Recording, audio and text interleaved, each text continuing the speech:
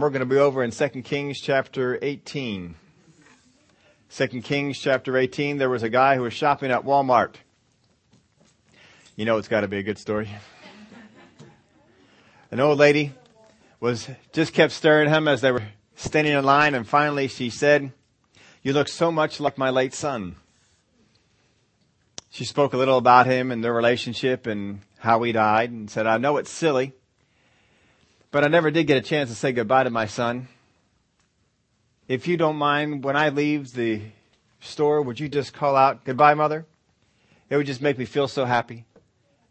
He thought, well, sure, I'll help at that. And so as she was leaving, he said, "Goodbye, Mother." And the old lady looked back at him, and she waved and walked out the door. And he was so pleased that he was able to help her in this, that God was able to use him. He came on up and he paid for his items. The cashier said that will be $362. And the guy said, "Why so much? I just have 5 things. He said, "Yeah, but your mother said you'd pay for her." Oh, the people that are out there to deceive, huh?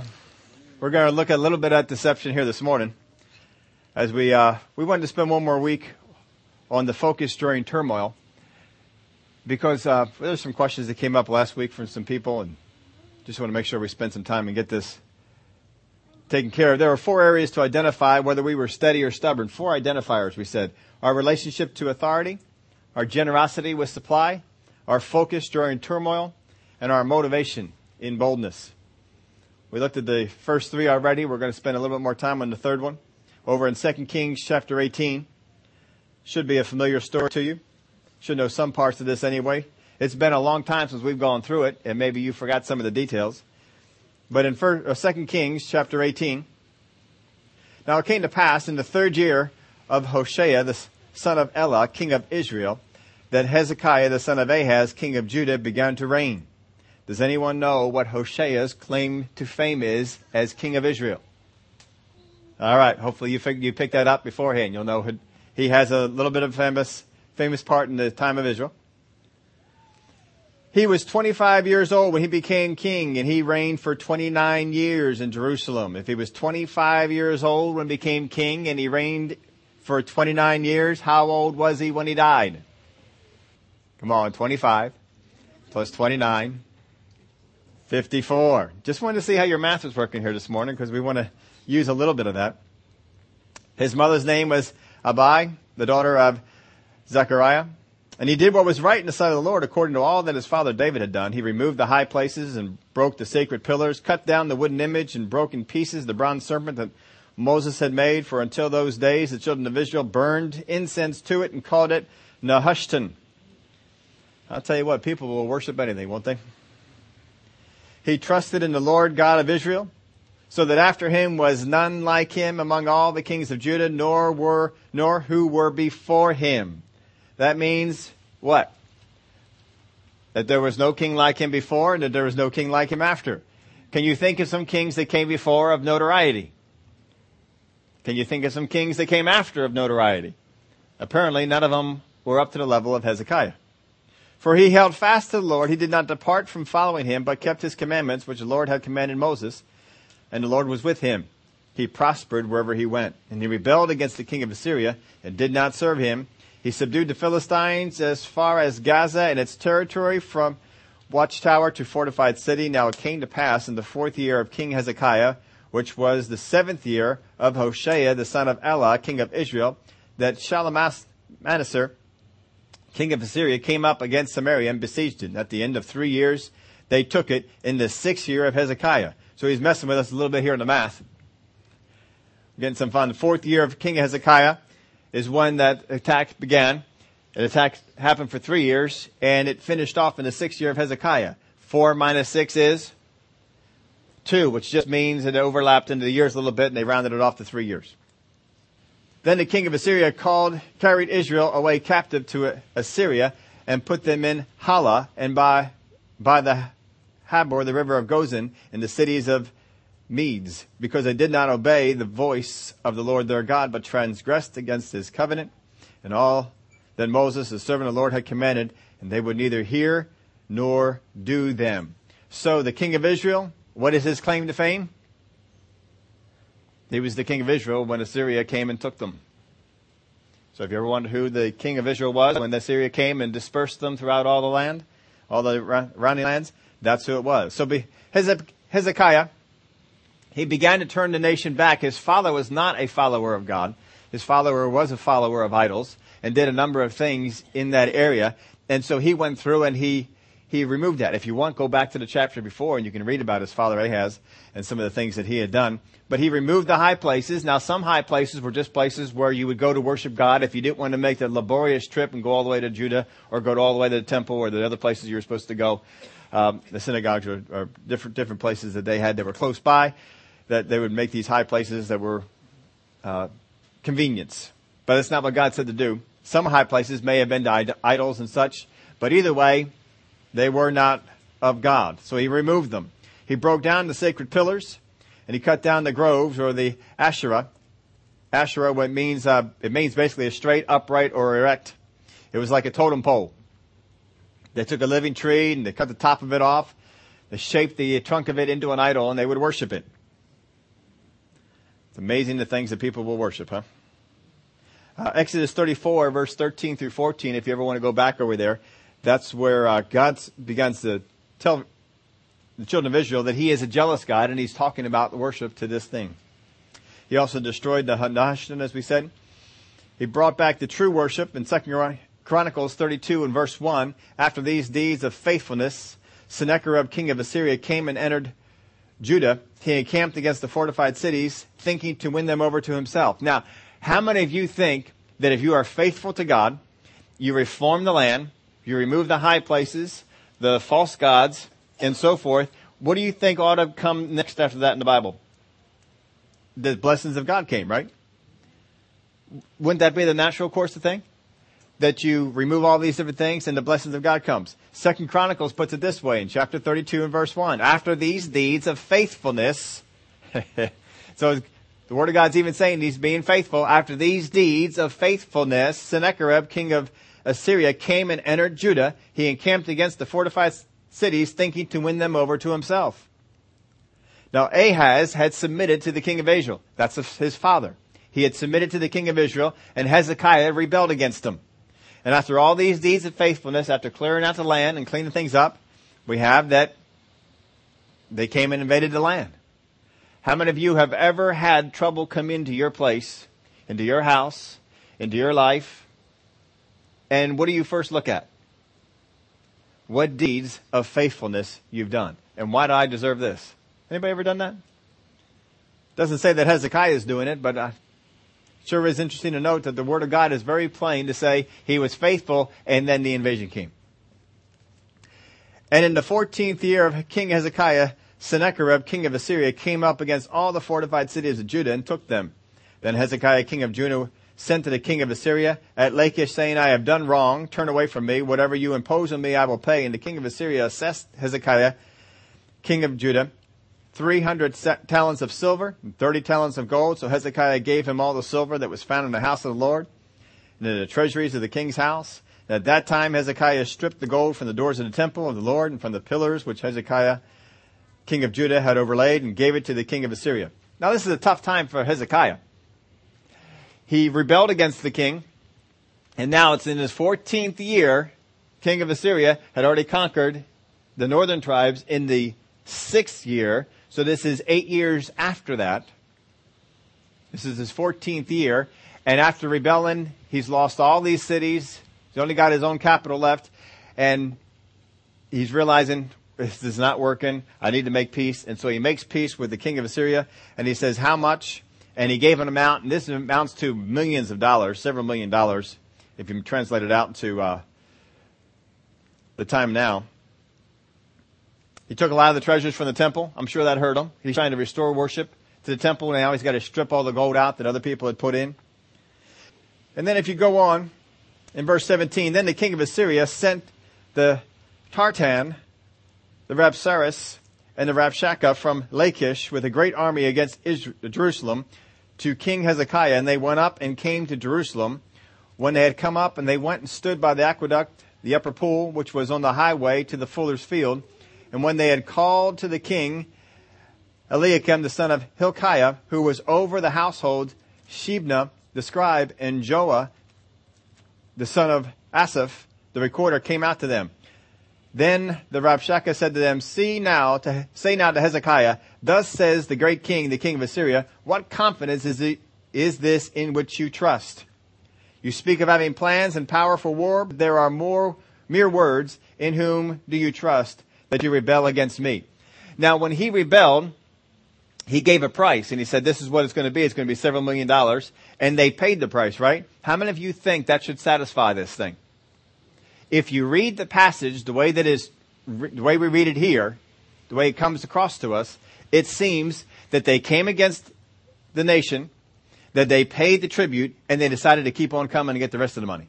Doesn't it read that way to you? Doesn't it seem that that's so? And that seems to be confusing to most people, because why is it that we make special account, we paid them all this money, and then they kept on coming? They didn't go away. Well, there's a little bit more to it than we find in the Word of God.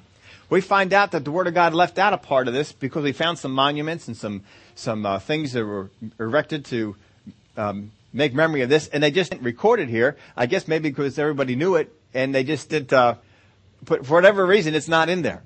What had actually happened was Hezekiah had repented to the king of Assyria for rebelling, and he paid him off all this money, and he stripped all that stuff out of the temple, and he gave it to him, and the king of Assyria pulled out and went away. And then Hezekiah rebelled again. And when he rebelled again, he repented of submitting to the king of Assyria, and he formed a treaty with Egypt. This is in your outline if you want to fill that out. Assyria had pulled out. Hezekiah repented of the submission. He formed a treaty with Egypt, and then he rebelled again. In the meantime, he made this treaty with Egypt. He fortified the city, where if you go back and you look at some of the ruins, you will find, and if you especially look at Hezekiah, you will see that he had made an extra outer wall to defend against any attack that the Assyrians would come. He had also carved a tunnel out of solid rock. If you go online, I saw some online, you can see some pictures of this. It's really small. If you don't like small places, you would not be one of the ones that would be in this tunnel. It was a tunnel that was just under 1,800 feet long. And the tunnel would go from the city down to where the springs were, and they could get water. So if they came under attack, they could get water. And they would be able to shut off the springs from the people that were up on top. And this way, the Assyrians weren't able to get water, but they could get water. And so he's making plans. He's doing all this fortification. He's getting all these things ready. In case they come again, we're going to be ready for them. Because he was expecting them to come again. Now, if all that's true, why does the Word of God leave it out? Now, here's something interesting. How many remember a passage of Scripture in the book of 2 Chronicles? In fact, it's in your outline, chapter 32, in which Hezekiah was in the house and he was ill, and the prophet came to him and said to him, put your house in order, you're going to die. And the prophet turned around and left, and before he gets out of the palace area, God says to him, go back to Hezekiah and tell him I have heard his repentance, and tell him he has 15 more years. Remember that? And so the prophet turned around, came back, and said, you got 15 more years. And we never heard what it was that he repented of. How many ever heard what he repented of? Oh, no, the Bible doesn't say what he repented of, but he repented. How many more years did he have? 15 more years. He was going to reign for 15 more years. How many years did Hezekiah reign? Anybody remember? 29. 15 from 29 is... What year does he pay the tribute? In the 14th year of Hezekiah, he pays the tribute to the king of Assyria. In the 14th year of Hezekiah, he is approached by the prophet and says, you will die. In the 14th year of Hezekiah, the prophet is told, turn around, I have heard his repentance. Tell him he has 15 more years. What would that tell you that he's repenting of? What else happened in the 14th year of Hezekiah? He repented of submitting back to the king of Assyria and not staying with what God told him to do. and of stripping down all the gold and giving it to the king. And so he rebelled again because he repented of his submission. And so he rebelled again. And again the king of Assyria comes down. Where do we leave off at? Verse 20? Let's read it again. You speak of having plans and power for war, but they are mere words. And in whom do you trust that you rebel against me? So they have rebelled a second time. It's not the first rebellion. It's the second rebellion. And he says, you've made plans for war. You've made yourselves ready for this, which he did by building the exterior wall on Jerusalem and digging this tunnel, making the treaty. Some other things he probably did as well. He refortified all the cities that had fallen under the first attack. Now look, you are trusting in the staff of this broken reed of Egypt, because he made the treaty with Egypt, on which if a man leans, it will go into his hand and pierce it. Now, sometimes, how many have ever heard of kings that made treaties with Syria, Egypt, and so forth, and God punished them for it? The problem was not the treaty. The problem was they put their trust in the treaty. If it was a problem to have a treaty, then we as the United States would have a problem because we have a treaty with Israel. We have a treaty with Britain. We have a treaty with some other nations. If treaties are bad, then God would punish us for it. Or would have punished Israel because Israel got into a treaty with us. The treaty is not the bad thing. The bad thing is putting your trust in the treaty. The kings in the past who have been judged for it, they put their trust in the treaty, not in the fact that God would help them. He put his trust in the fact that God would help him, and then he also made other preparations. He fortified the cities. He made a way to get water. And he made this treaty with Egypt. Egypt had not yet fallen to the king of Assyria. So he goes on and says, so is Pharaoh, king of Egypt, to all who trusted him. He's going to be just a reed that if you lean on it, it's going to pierce you. But if you say to me, we trust in the Lord our God. So if you're saying you don't trust in Egypt, but you trust in the Lord our God, is it not he whose high places and whose altars Hezekiah has taken away and said to Judah and Jerusalem, you shall worship before this altar in Jerusalem? Did he do that? You see, this guy has done his homework. We started off talking about people who deceive. This guy is trying to come in and deceive them into getting off of their trust. And this is what the enemy does. The enemy comes in and he tries to deceive you. But look at what he uses here. He uses things that had happened. They went on through the land. They said, what has Hezekiah done? Well, Hezekiah has removed these things. He has taken these things down. All high places. What do we use those for? They had some high places for their God. They had some high places for others. And so they began to capitalize on this. And they said, if you are saying you trust in God, isn't that the same God that Hezekiah took the high places away from? So if you trusted him and Hezekiah has done this, can you really put your trust in that God? He's trying to question that. We've got to be careful of what we believe and what we hear. Remember when Satan came to tempt Jesus? Did a couple of temptations. Jesus came back with the word. And so what does Satan do? Well, doesn't the word say this? Cast yourself down and his angels will bear you up. See, the deceiver, he likes to deceive. But the best deceptions are the ones that involve some truth. They're the best deceptions, because if you have a deception and it involves some truth, then once you see the some truth is truth, then you tend to believe the rest. And that's not good. As they say, when you bait something, if you got something in your yard you don't want to have, then what you got to do, if you're going to put poison out, you can't just put the poison out because the thing's not going to come over and eat the poison. Well, you got to put the poison on. Something that they like to eat. People are not just going to buy into deception. You got to put it on with something that they like, which is things that are true. Verse 22. Verse 23. Oh, we didn't finish turn 22. We trust in the Lord our God, and is it not he whose high places and whose altars Hezekiah has taken away and said to Judah and Jerusalem, you shall worship before this altar in Jerusalem? Well, isn't that what God said? Now therefore I urge you, give a pledge to my master the king of Assyria, and I will give you 2,000 horses, if you are able to put on your part riders on them. How then will you repel one captain of the least of my master's servants, and put your trust in Egypt for chariots and horsemen? Have I now come up without the Lord against this place to destroy it? The Lord said to me, go up against this land and destroy it. So look at the things that he comes out against. First off, he looks at the things that they had relied on. The king of Egypt, they made a treaty with. All right, this is something new. You're going to rely on Egypt. So he attacks that. He says, you're going to rely on your God. He attacks that. And then he says, and beside that, God sent me.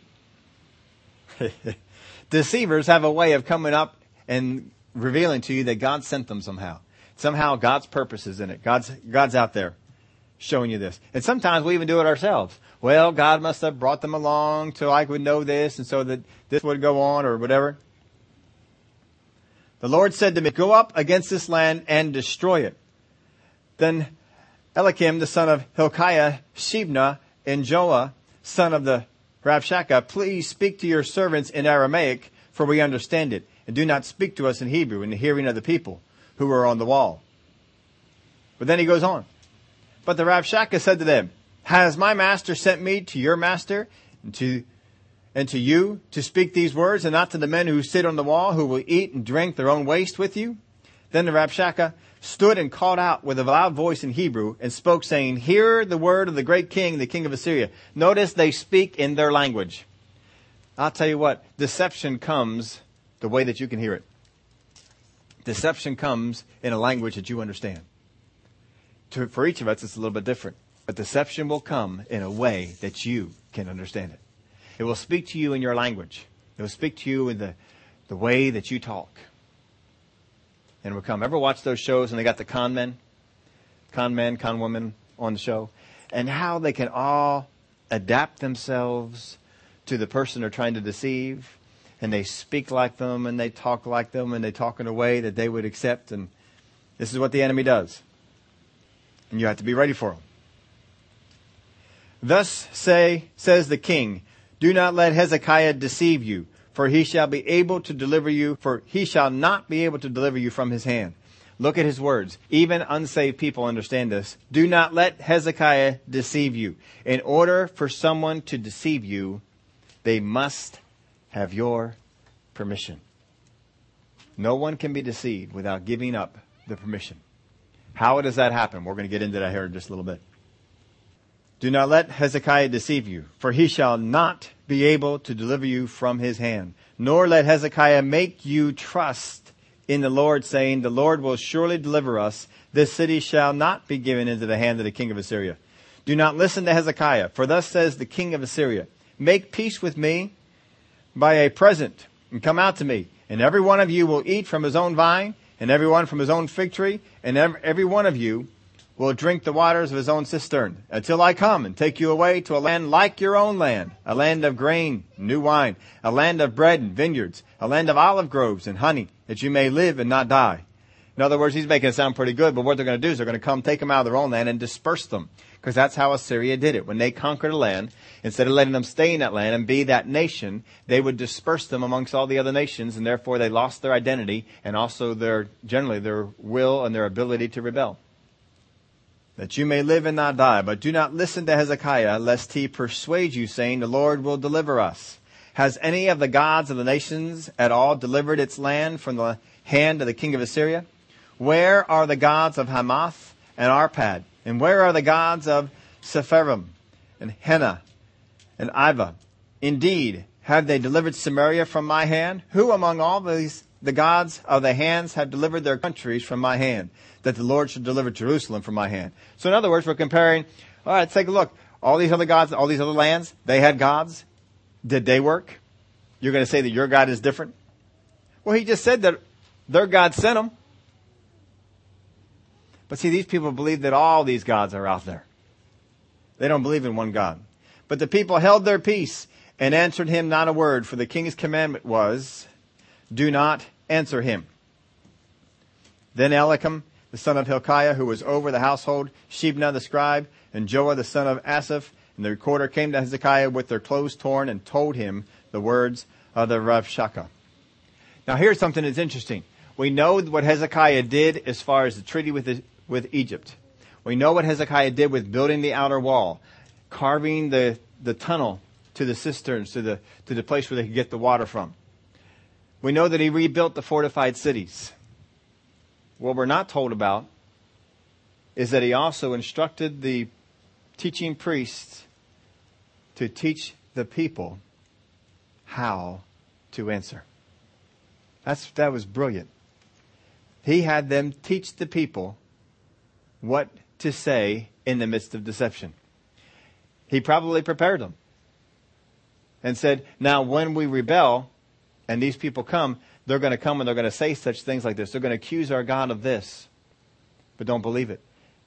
And these people, to every single one of them, listened. And when they heard all these accusations, not a single person answered. They all said nothing.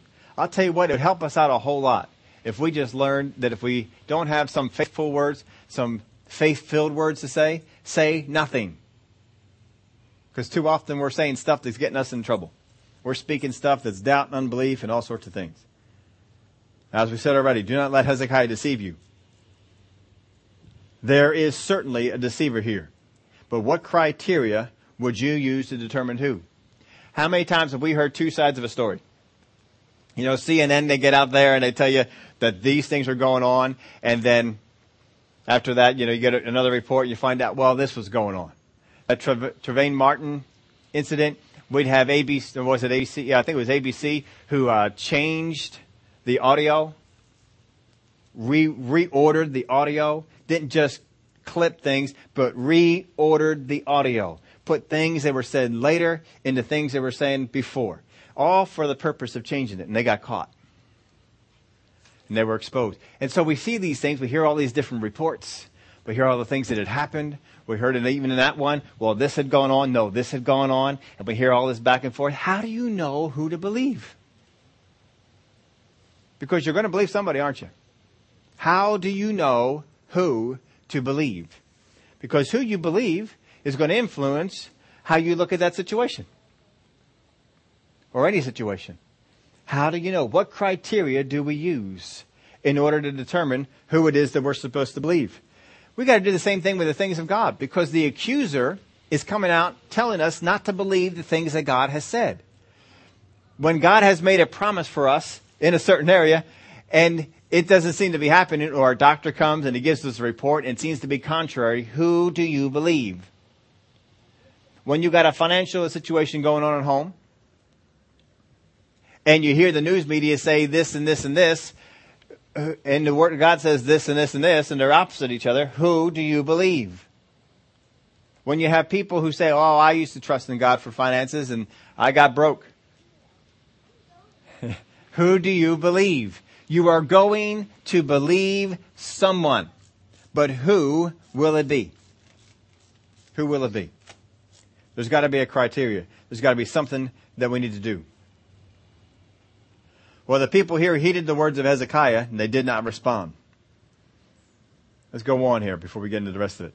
And so it was, when King Hezekiah heard it, that he tore his clothes, covered himself with sackcloth, and went into the house of the Lord. Then he sent Eliakim, who was over the household, Shebna the scribe, and the elders of the priests, covered with sackcloth, to Israel the prophet, to Isaiah the prophet, the son of Amoz. And they said to him, thus says Hezekiah, this day is a day of trouble and rebuke and blasphemy, for the children have come to birth, but there is no strength to bring them forth. And it may be that the Lord your God will hear all the words of the Rabshakeh, whom his master, the king of Assyria, has sent to reproach the living God, and will rebuke the words which the Lord your God has heard.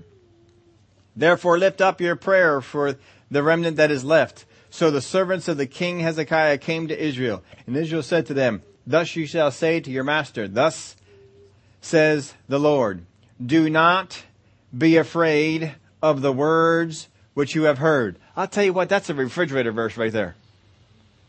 We should all cut that out and put that up on our refrigerators. Do not be afraid of the words which you have heard. How many times have we heard words that have caused us to be in fear? Way back, now none of you folks did this, but way back when they had the SARS scare. You know, about the airports. People were afraid to go in the airports. They were going to die.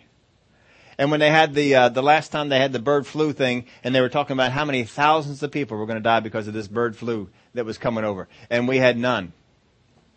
How many people were afraid because of the words that they heard? We ought to put this up on our refrigerator, because I'll tell you what, this is a word that we can all use. Do not be afraid of the words which you have heard. The word of God does not cause fear. The word of God causes peace, joy, thanksgiving, gladness. Unless, of course, you missed it and God has to come and say, all right, judgment is coming. Then it might cause some fear. But that was your fault. You got into the wrong spot. But that's not what the word of God is there to do. But we hear these reports, we hear these things going on, and we get in fear of what's going to happen. Do not be afraid of their words. Do not be afraid of their words. We got to get that down. I'll tell you what, that's a refrigerator verse. Do not be afraid of the words which you have heard, with which the servants of the king of Assyria have blasphemed me. Surely I will send a spirit upon him, and he shall hear a rumor, and return to his own land, and I will curse him to fall by the sword in his own land. How many times have we heard words while we're trying to sleep? You're going to die. How many times have we heard words while you're trying to sleep? You're going to fail. How many times have we heard words when you're walking through the daytime? You're going to go broke. You're going to lose your job. Your car is going to break down. We hear these words, and if we believe them, they cause fear. We got to stop believing these words. He says, surely I will send a spirit upon him, and he shall hear a rumor, return to his own land, and I will cause him to fall by the sword in his own land. So he's even telling them how it's going to come about. He says, don't you be afraid of their words. Don't you be afraid of their words. And if you're wondering, well, why did they get this far? Why are they all the way in the land? They're surrounding Jerusalem. Why are they even this far? They did miss it. They did open this whole can of worms up. But God said, that's all right. I'm still going to fix it. Verse 8. Then the Rabshakeh returned and found the king of Assyria warring against Libnah, for he heard that he had departed from Lachish. And the king heard concerning Tarharkah, king of Ethiopia. Look, he has come out to make war with you. So he sent again messengers to Hezekiah, saying, thus you shall speak to Hezekiah, king of Judah, saying, do not let your God in whom you trust deceive you, saying, Jerusalem shall not be given into the hand of the king of Assyria. Look, you have heard what the kings of Assyria have done to all the lands by utterly destroying them, and shall you be delivered? Have the gods of the nations delivered those whom my fathers have destroyed? Gozan, Haran, Rezeph, and the people of Eden who were in Telassar?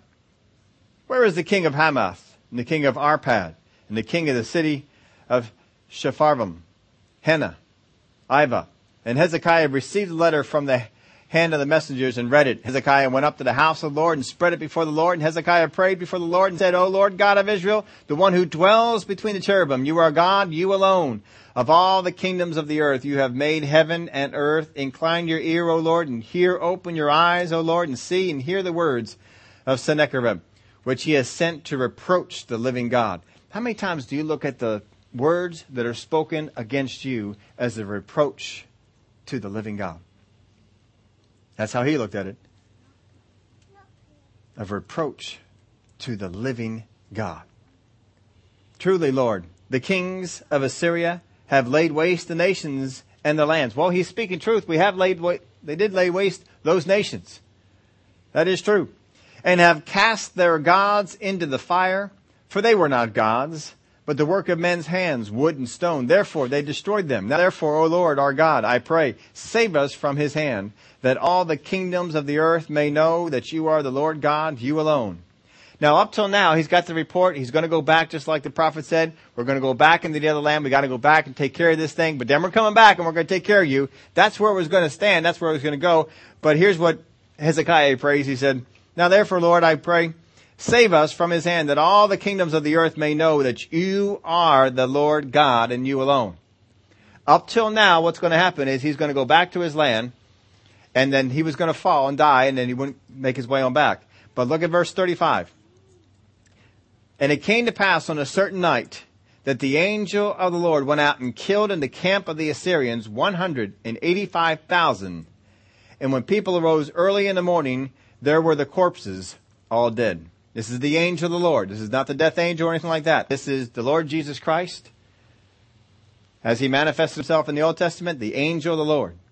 So Sennacherib, king of Assyria, departed and went away and returned home and remained at Nineveh. So God says, all right, just in answer to your question, I'm going to go out there and knock some of them off. 185,000 died in one night. So Sennacherib, king of Assyria, departed and went away, returned home, and remained at Nineveh. Now it came to pass, as he was worshipping in the temple of Nisroch, his god, that his sons Adrammelech and Sherezer struck him down with the sword, and they escaped into the land of Ararat. Then Ashardon, his son, reigned in his place. Now that's kind of odd. Two of his sons come in and kill him, and then they leave. Then maybe there was a conspiracy between all three sons. You guys do the killing, I'll do the reigning, and I won't come after you. I don't know what their deal was, but anyway, they did something. And so he dies, and that's pretty much the last we hear of Assyria coming down to attack Judah. But he says, don't let your God deceive you. You are not being saved. Don't let your God deceive you. As we said, we give our permission to be deceived. We give our permission to be deceived. No one can come in and deceive you without you giving your permission. You would say, I would never give anyone permission to deceive me. But you have. You have given permission to deceive.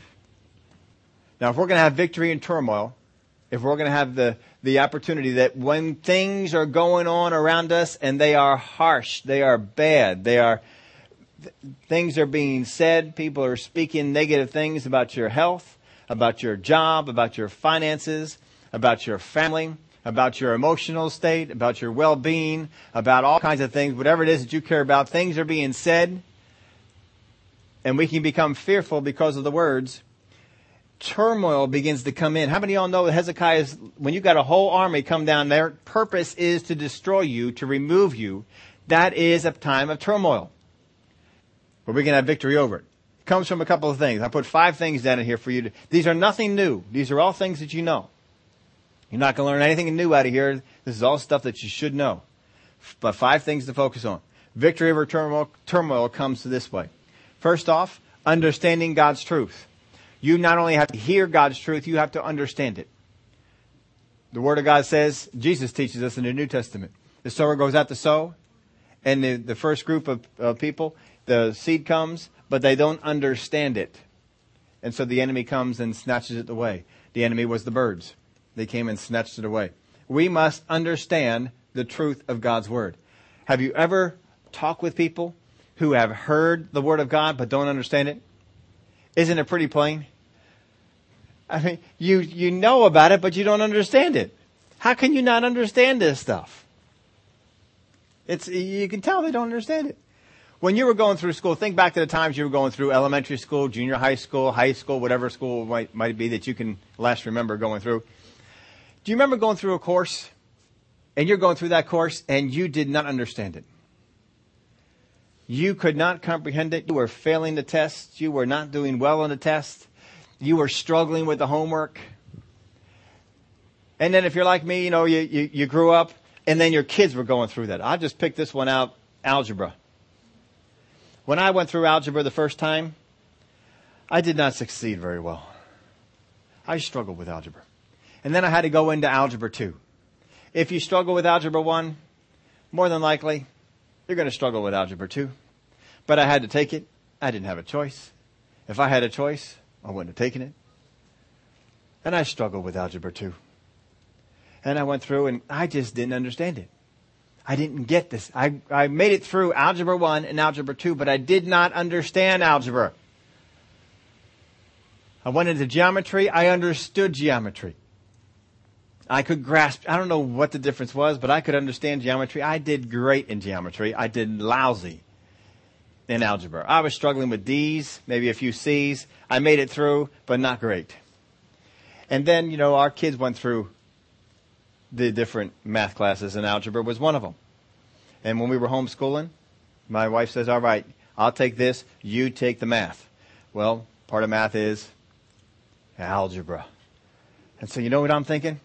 I didn't do well in this. How am I going to do that? I didn't do well in this. I didn't understand it. And so I went back through and I had to study it. I had to understand it because you can't teach somebody else a thing if you don't understand it. And so I had to begin to teach them how to do the algebra, but I had to go on through and understand it. And when I went through the second time, it was so much easier to understand. I don't know what changed. But I went through and said, why did I struggle with this before? This is easy. I could comprehend it. I could understand it. You've got to have the understanding in order to make it work. You can't just have the Word of God. You've got to understand it. And so we've got to work to make sure I understand it. I listen to the Word of God. I go over the Word of God. I read the Word of God. I study the Word of God because I am going to understand it. I'm not just going to hear the words. And that's the first thing we got to do. We've got to make sure that we understand it. I've received revelation in my spirit, but I've got to teach it to my mind. The Word of God is about renewing our mind. If we don't understand the Word of God, we don't renew our mind. That's the first one. The second one is believing God's truth. Once I understand it, I have to believe it. The Word of God teaches us, Jesus again teaches us, that believing is done in the heart. For with the heart man believes unto righteousness, Paul writes. The word Jesus teaches us does not doubt in his heart, but believes. Believing is done in our heart. Understanding is done in our head. We may receive what we have from God in our spirit, but we got to teach it to our head. Once I have taught it to my head, it's got to go from my head down to my heart, so to speak, to where I believe it with my heart. I cannot believe the principles of God with my head and have success. I have to believe with my heart. E.W. Kenyon wrote the book, Two Kinds of Faith. One kind of faith is mental assent. You believe with your head. That doesn't do any good. You got to believe with your heart. I don't know the difference between that. We're not talking about that now. We talked about that before. But you've got to believe with your heart. You got to down on the inside of you, not just with your head. I don't just know that these things should work. I know that they will work. You can tell when a person believes in their heart because their conversation changes. Their conversation changes. We'll get more on that down the road, I'm sure. Understanding God's truth, believing God's truth. Third, acting on God's truth. If you fully believe that a thing is true, you act on it. It is impossible for you to fully believe that something works and not act on it.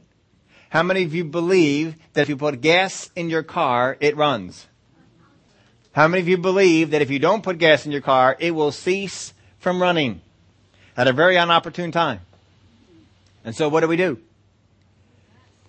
We have actions based on a belief. I believe that if I put gas in the car, it will go. I don't have to necessarily know all the reasons why, where the gas goes and all that sort of stuff, but if I put the gas in the car goes.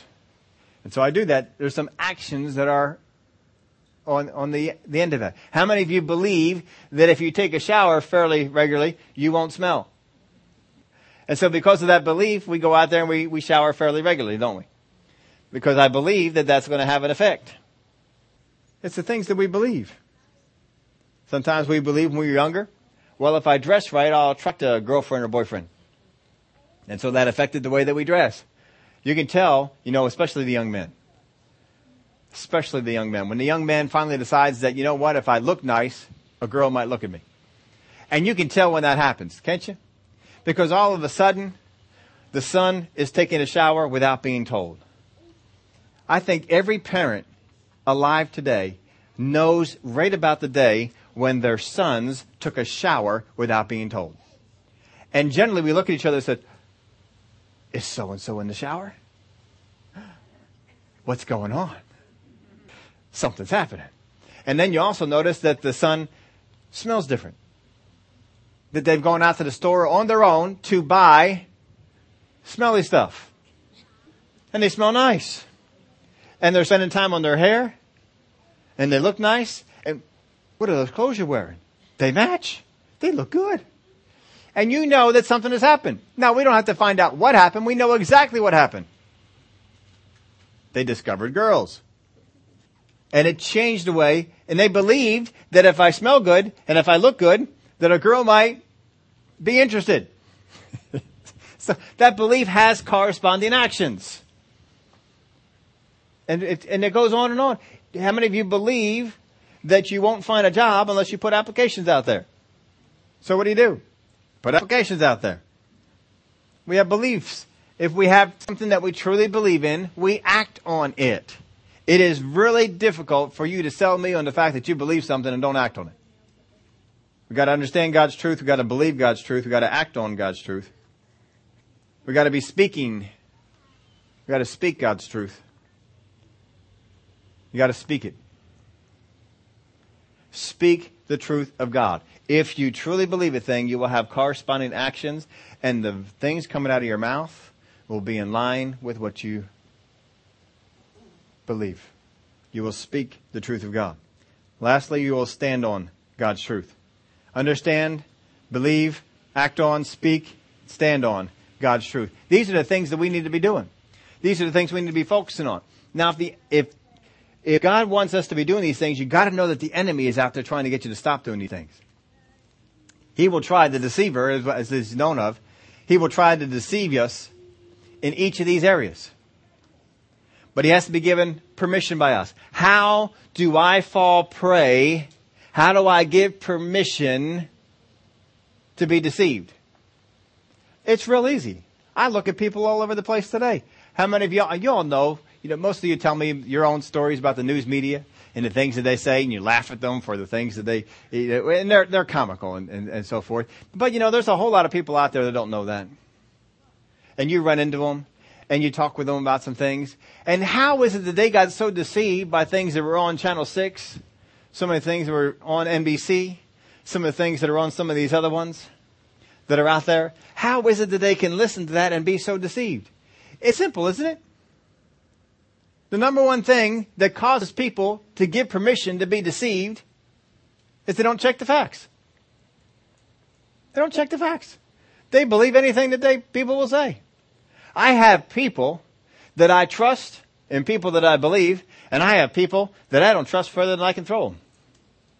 But if somebody were to, whether there's somebody in the group that I trust or the group that I don't trust, if somebody tells me something and I am going to repeat it, I must check the facts. I will check the facts on people that I trust and believe. I've got preachers and pastors who will tell me something. I'll be listening to their podcast and they'll say something, and I like this preacher. I trust him, fully trust him. And they'll say that, I got to check that out. That's what I'll say. I got to check that out. If they teach me something new from the Word, you know what I'm going to do? I'm going to check that out. If they tell me something about archaeology and history, you know what I'm going to do? I'm going to check that out. No matter what it is, I'm going to check it out. If they tell me something about what's going on in the world today for the end times, you know what I'm going to do? I'm going to check it out. People don't check things out, and they fall prey to deception. Don't fall prey to deception. You can keep yourself from being deceived. Just check things out. If somebody says something, check the facts. If I tell you something and it's new, you know what I want you to do? Check it out. I don't want you to ever just believe something because I told it to you. I get excited. I want to check that out. Don't ever think that's going to offend me.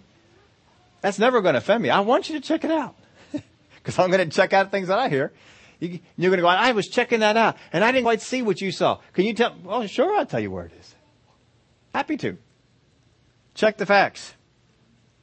That's one of the first things that people don't do that gives permission for them to be deceived. Here's the second one. They're not holding fast to what they believe. The Word of God tells us to hold fast to what we believe, and they're not doing it. They'll let go of it real quick. The Word of God says to believe that He is our healer. And somebody comes along and gives us a bad report that says you're sick, you're this, you're that. The Word of God says that He's going to take care of all your needs financially. And then we find out, I have this need over here. And whatever it is that's coming from the Word of God, when we get a contrary report, what are we going to do? Are we going to hold fast to what we believe, or am I going to let it go? I got to hold fast to the thing I believe. I got to hold fast to that thing, because some things I can check the facts out on, and some things may come to me, and I need to hold fast to what I'm believing. I don't care what my body is telling me right now. I believe I'm healthy. I believe I'm whole, because the Word of God said this, and I'm going to hold fast to that. I got to check out the facts. I got to hold fast to what I believe, and I got to be trusting in God. People are giving their permission by not checking the facts, by not holding fast to what they believe, and by not trusting in God. If you do any one of those three things, you are going to give permission for someone to deceive you. But don't do it. There's no reason why you should not trust in God. I understand you want to check anything out that anybody else says, but if God says it, I'm going to believe it. Yes, sir. I got it. I heard. Check the facts. Hold fast to what you believe. Trust in God. So here's the things to focus on. I even put a fourth one in here on this one. First off, consider the source. You can write this in, just not in your outline. Sometimes we've got to just consider the source. Because some sources are just to be laughed at. I mean, NBC has created so much news. Are they not a laughing stock? CNN has altered pictures, altered stories. Are they not a laughing stock? ABC has altered video, altered audio. Are they not a laughing stock? Why would we believe? I mean, consider the source. If you get a news report from ABC, NBC, CNN, and dear Lord, MSNBC has been guilty of so many different things. I mean, I am shocked that anybody listens to them anymore. But I think there's about 5 or 6 people out there that still do. But you got to consider the source. What is the source of this? Where is this coming from? Find out the source of the thing. You do not ever have to be deceived. You have the ability to research anything you need to, especially now. That internet's a good, powerful thing. Sure, the devil has used it for wrong things, but I'll tell you what, you can research something. You can go up there and find some things out about stuff faster than you ever could before. You had to get out to the library. You had to find the books. You had to find the page that was in the book. Now you just go into the Google and type in the thing and bam! You can read all kinds of stuff. Pro, con, all kinds of different ways. You can check the thing out. You can't believe everything that's on the internet. But the truth is out there. You can find it. Listen to your spirit. Listen to your spirit. You want to have focus and turmoil? Don't let yourself get moved. Don't let yourself be deceived. People are going to come and try and lie to you and try and move you off of the things that you're standing on. They want to do that. You've got to hold fast. You've got to check out the facts of anything that comes to you. You got to hold fast on the things that you believe. Don't let go of those things. If you believe it, don't let go of it so quick. Hang on to that thing. I'm not letting go. I got to see some evidence here. And you be known as one who trusts in God. Be known as one who trusts in God. Hezekiah prepared themselves for a battle to come. I love the way that he prepared. He prepared in the natural. He fortified the cities. He got things ready. He taught the people. This is what's coming against us, but we're able to stand up to it. Now, here's what you do. Don't be afraid of their words. Don't answer them anything. Stay silent. Sometimes we just need to do that. Too often we speak and we say things because we heard a report, because a doctor said something about this, and we're quick with our mouth to say things that are going to get us in trouble or going to hurt us. Sometimes we just need to stay mum. Not say anything. Just not speak about it. Until we get back into the Word of God, we build ourselves back up again, and then we come on out and, you know what? I'm not going to believe that. I'm going to speak these words. And you begin to speak creative power words. We were talking about last week at the end. Death and life are in the power of the... And yet so often we will speak things. Death and life are in the power of the tongue. But so often we will speak things that are contrary to what we believe, that are contrary to trusting in God, that are contrary to what He said. And why do you have turmoil in your life? Because you have rejected the wisdom of God. Because you have spoken against the wisdom of God from coming in there. You have spoken against the answer of God coming. Don't do it. Don't give in to fear. Don't give in to all those things. Sometimes, I mean, you may have a doubt that comes up on the inside of you, but don't speak it out of your mouth. Be quiet about it. Way back when we were talking about this, you remember we got into how you can tell whether you doubt in your heart? It's real easy.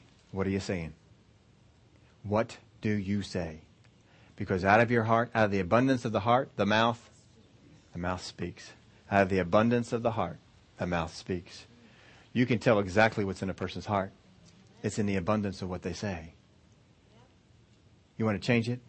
Too often people get this message and they say, well, I got to change what I say. It's not about changing what you say. It's about changing what's in your heart. If you change what's in your heart, you change what you say. Too often we have people that are just, word police. They're going to bop you every time you say a wrong word. No.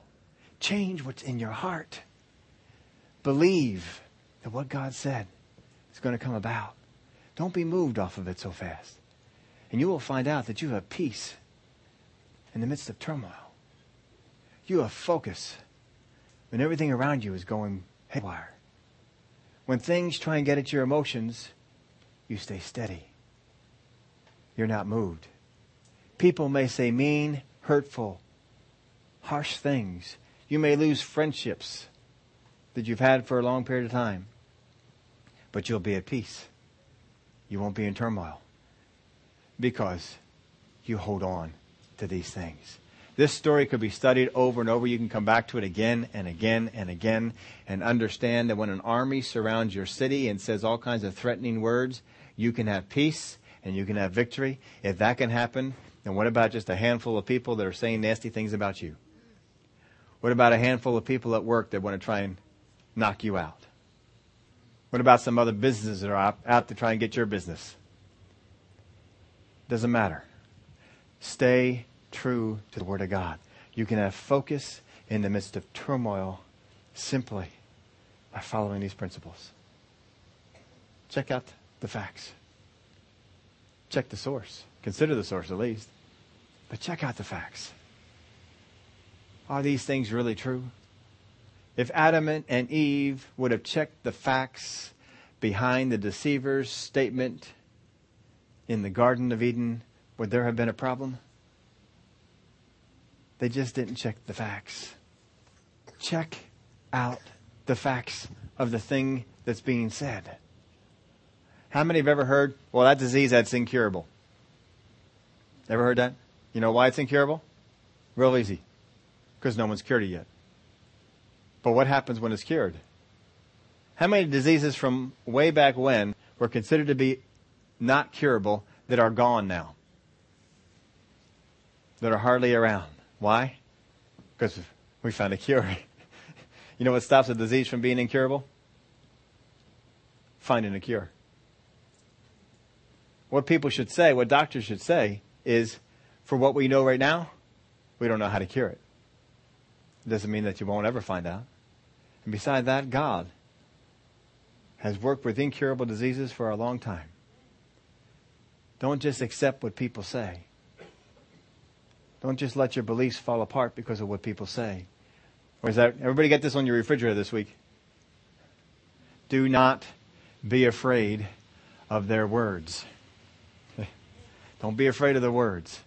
People may speak harsh things against you. It don't matter. Don't be afraid of them. Don't be afraid of them. Don't be afraid of the words that are spoken against you. Trust in God. God has turned nasty situations around for good over and over and over and over. And He will do it for you. Will you all stand up with me? Father, we thank You for the help that You give us. We trust our God. We believe the things that He says are true.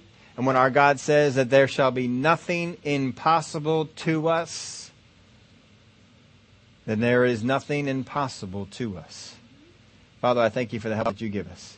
All things are possible to him who believes, which means that all things are possible to those who believe. And we just got to move ourselves over into the place where we believe, and all things are possible.